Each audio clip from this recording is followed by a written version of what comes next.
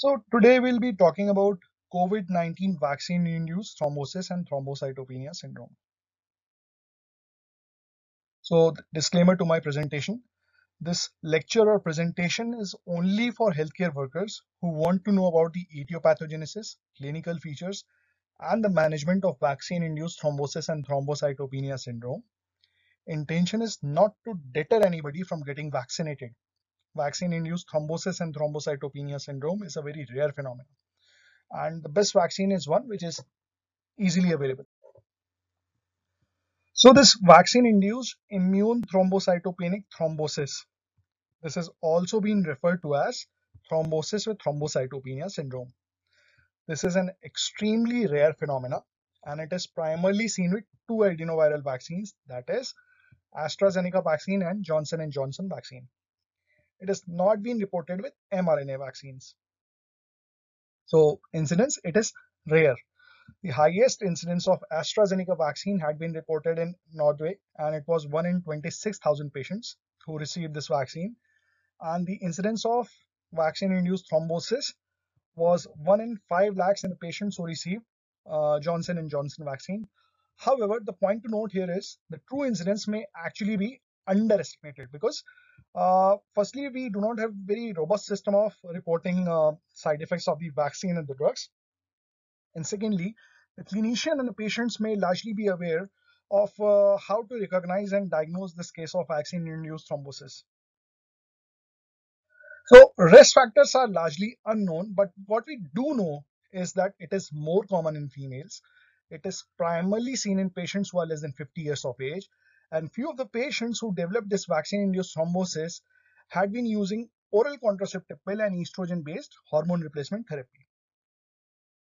So it is usually seen within the time frame of 5 to 30 days. Some authors say 5 to 28 days after the vaccination.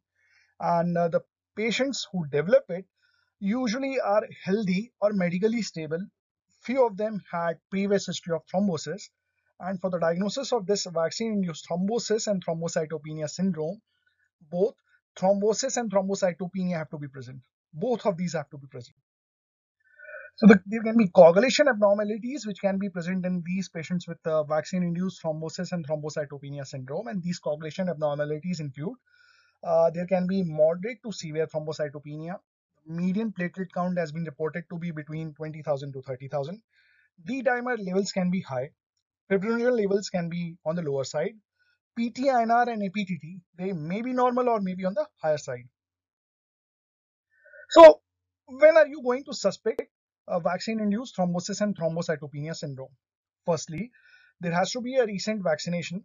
The interval from vaccination is said to be between 5 to 30 days for this disorder to occur.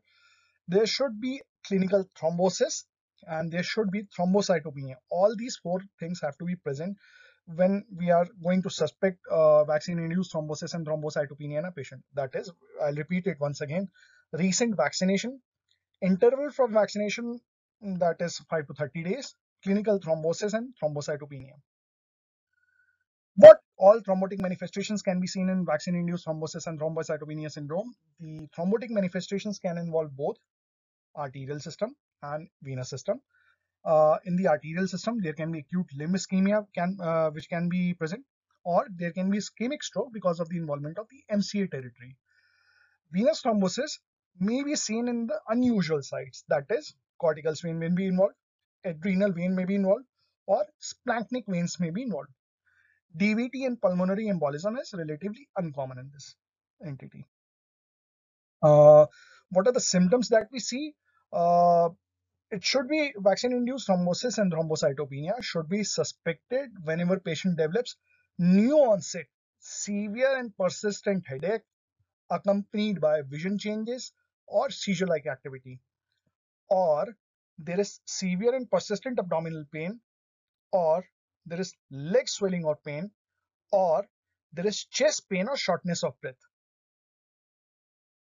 So what is the importance of this time frame of 5 to 30 days or 4 to 30 days or 5 to 28 days as various authors have been writing?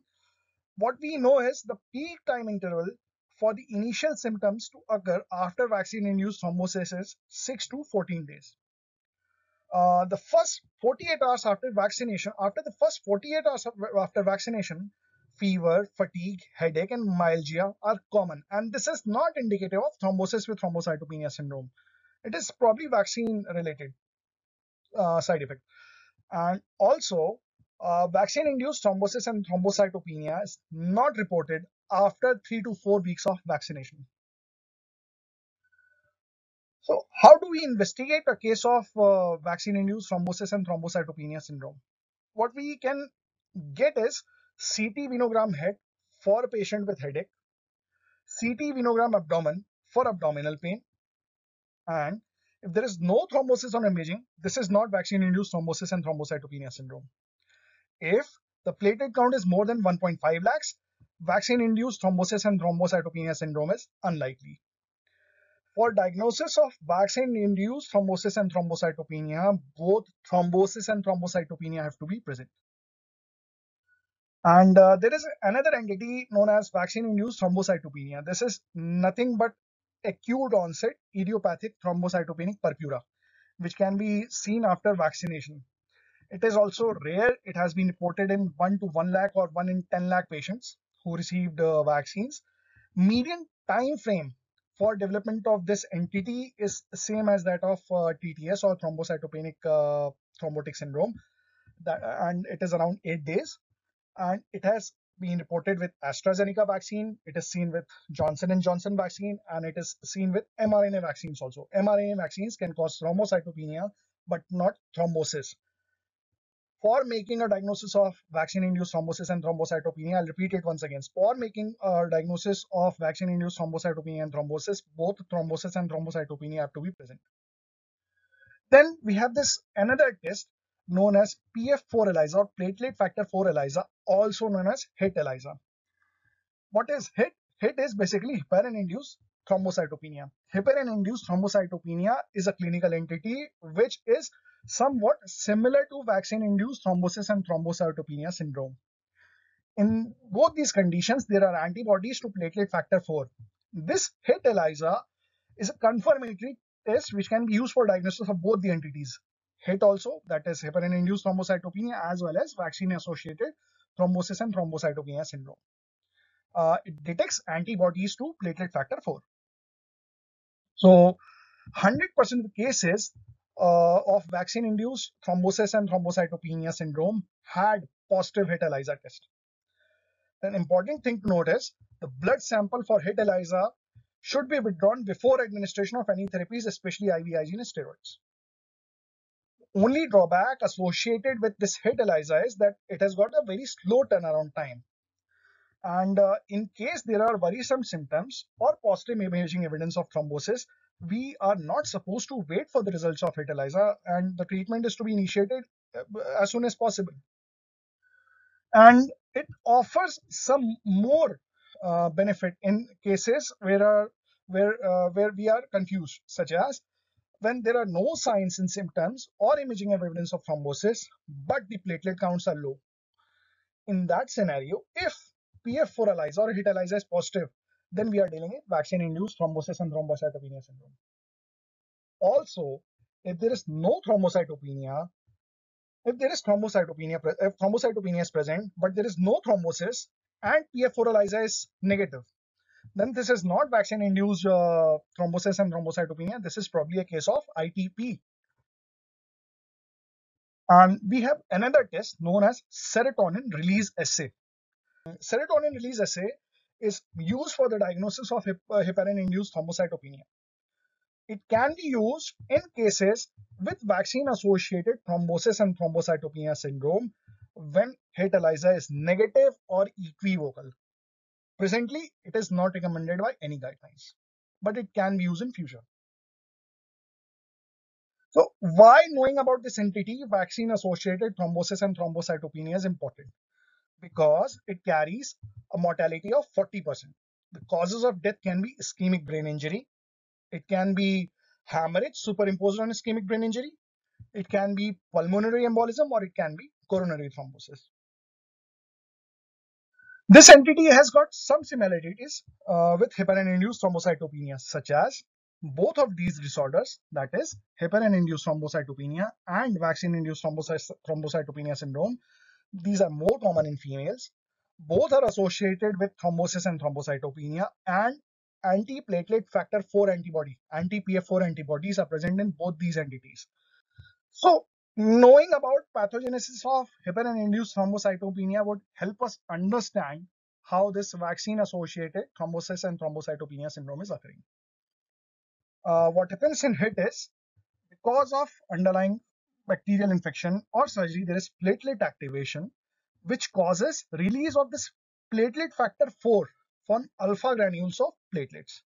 This platelet factor 4 is basically a tetramer, and it is positively charged. It has got strong affinity for anything which is anionic, and the anionic substrate can be provided to it by heparin or bacteria. With bacteria, it forms bacterian PF4 complex. With heparin, it can form heparin PF4 complex. What happens to this PF4 polyanion complex is it is recognized by a B cell, and which in turn leads to formation of anti-PF4 antibodies. In case of bacterial infection, these anti-PF4 antibodies opsonize this PF4 bacterial complex, and which are subsequently removed by neutrophils. Whereas in case of PF4 heparin complex, this antibody combines with this complex, and this combination leads to platelet activation and platelet aggregation. This in turn causes intravascular platelet consumption, leading to thrombocytopenia. Also, this causes release of microparticles from platelets, which causes increased thrombin generation.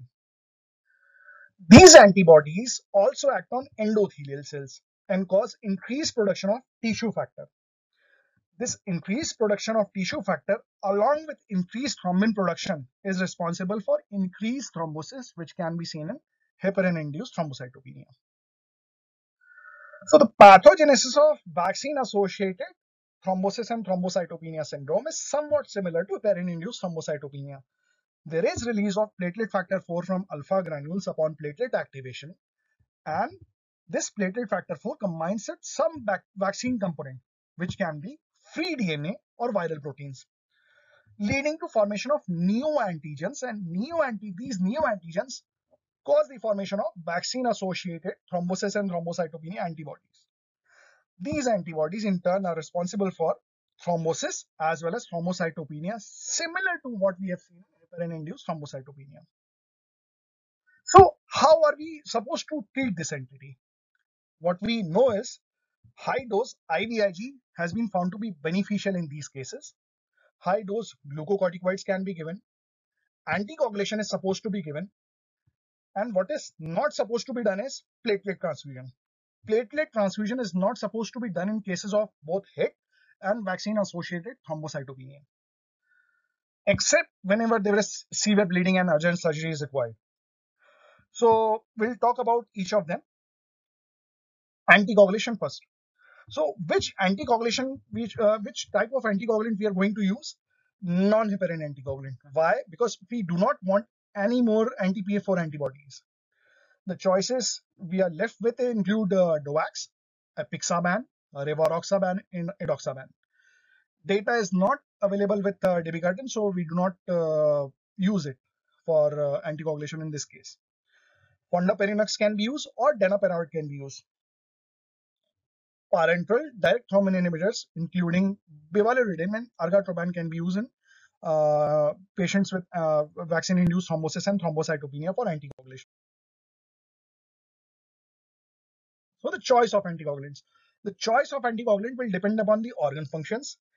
It will depend upon the anticipated need to stop the anticoagulation based on the risk of bleeding or need for an invasive procedure, or in case of APTT, in case of parenteral direct thrombin inhibitors, APTT, that has to be normal. So we have talked about the choice of anticoagulant in vaccine-induced thrombosis. What about the dose? So standard full dose of anticoagulants is recommended, unless we have to modify it according to the KFT. Duration of anticoagulation. So there is difference of opinion between various authors. Some recommend that for vaccine-associated thrombosis, duration of anticoagulation should be 3 months. Whereas some authors say that, like in spontaneous heparin-induced thrombocytopenia, the duration of anticoagulation should be 8 weeks. Before initiating anticoagulation, International Society of Thrombosis and Hemostasis states that the platelet count should be more than 50,000 and there should be no serious bleeding. However, it is to be noted that cortical venous thrombosis associated with CNS hemorrhage, this is not a contraindication to anticoagulation. This CNS hemorrhage in cortical venous thrombosis is suggestive of increased venous pressure and it resolves rapidly with anticoagulation. What we should know is that low fibrinogen level or bleeding tendency, which may be present in vaccine-induced thrombosis and thrombocytopenia, should not absolutely preclude anticoagulation, especially if the platelets are more than 20,000 or rising following the IVIG administration. And when do we give IVIG and steroids? They are supposed to be started if the platelet counts is less than 50,000. What this IVIG does is it decreases antibody-mediated platelet clearance. Also, it decreases platelet activation by immune complex by blocking the receptors on the platelets. The dose is 1 milligram per kg and it is given for 2 days. Plasma exchange is not routinely used in patients with vaccine-induced thrombosis and thrombocytopenia syndrome. It may be used only if the platelet counts remain below 30,000 despite IVIG and steroids, or there is continuous thrombosis despite IVIG and anticoagulation. So there is an important limitation of plasma exchange. That is, these antibodies have got very high apparent volume of distribution. So the rapid and complete removal is not possible by plasma exchange. Fibrinogen substitution. Fibrinogen substitution can be considered if the fibrinogen level is less than 1 gram per milliliter. So we have some novel therapies coming up, complement system inhibitors. It has been seen in a small number of patients that complement system inhibition is useful. And the complement system inhibitors which have been used include eculizumab, which is a C5 inhibitor, and complement C3 inhibitor. So aspirin has been in discussion of late. Some people have been saying that it can be used for treatment and prevention of vaccine-associated thrombosis. So I'll make it very clear: aspirin is not supposed to be used for treatment or for prevention of vaccine-associated thrombosis. It is not efficacious in preventing PF4 antibodies from activating platelets. Also, in setting of thrombocytopenia, it can increase the risk of bleeding. So aspirin is to be avoided. Also, if you're taking it, you're not supposed to discontinue it. And for the people who are watching it, here are the references. And for people who are listening to it, the lecture has been made from articles from NEGM and the guidelines by ISTH, American Society of Hematology, and American College of Cardiology. Thank you.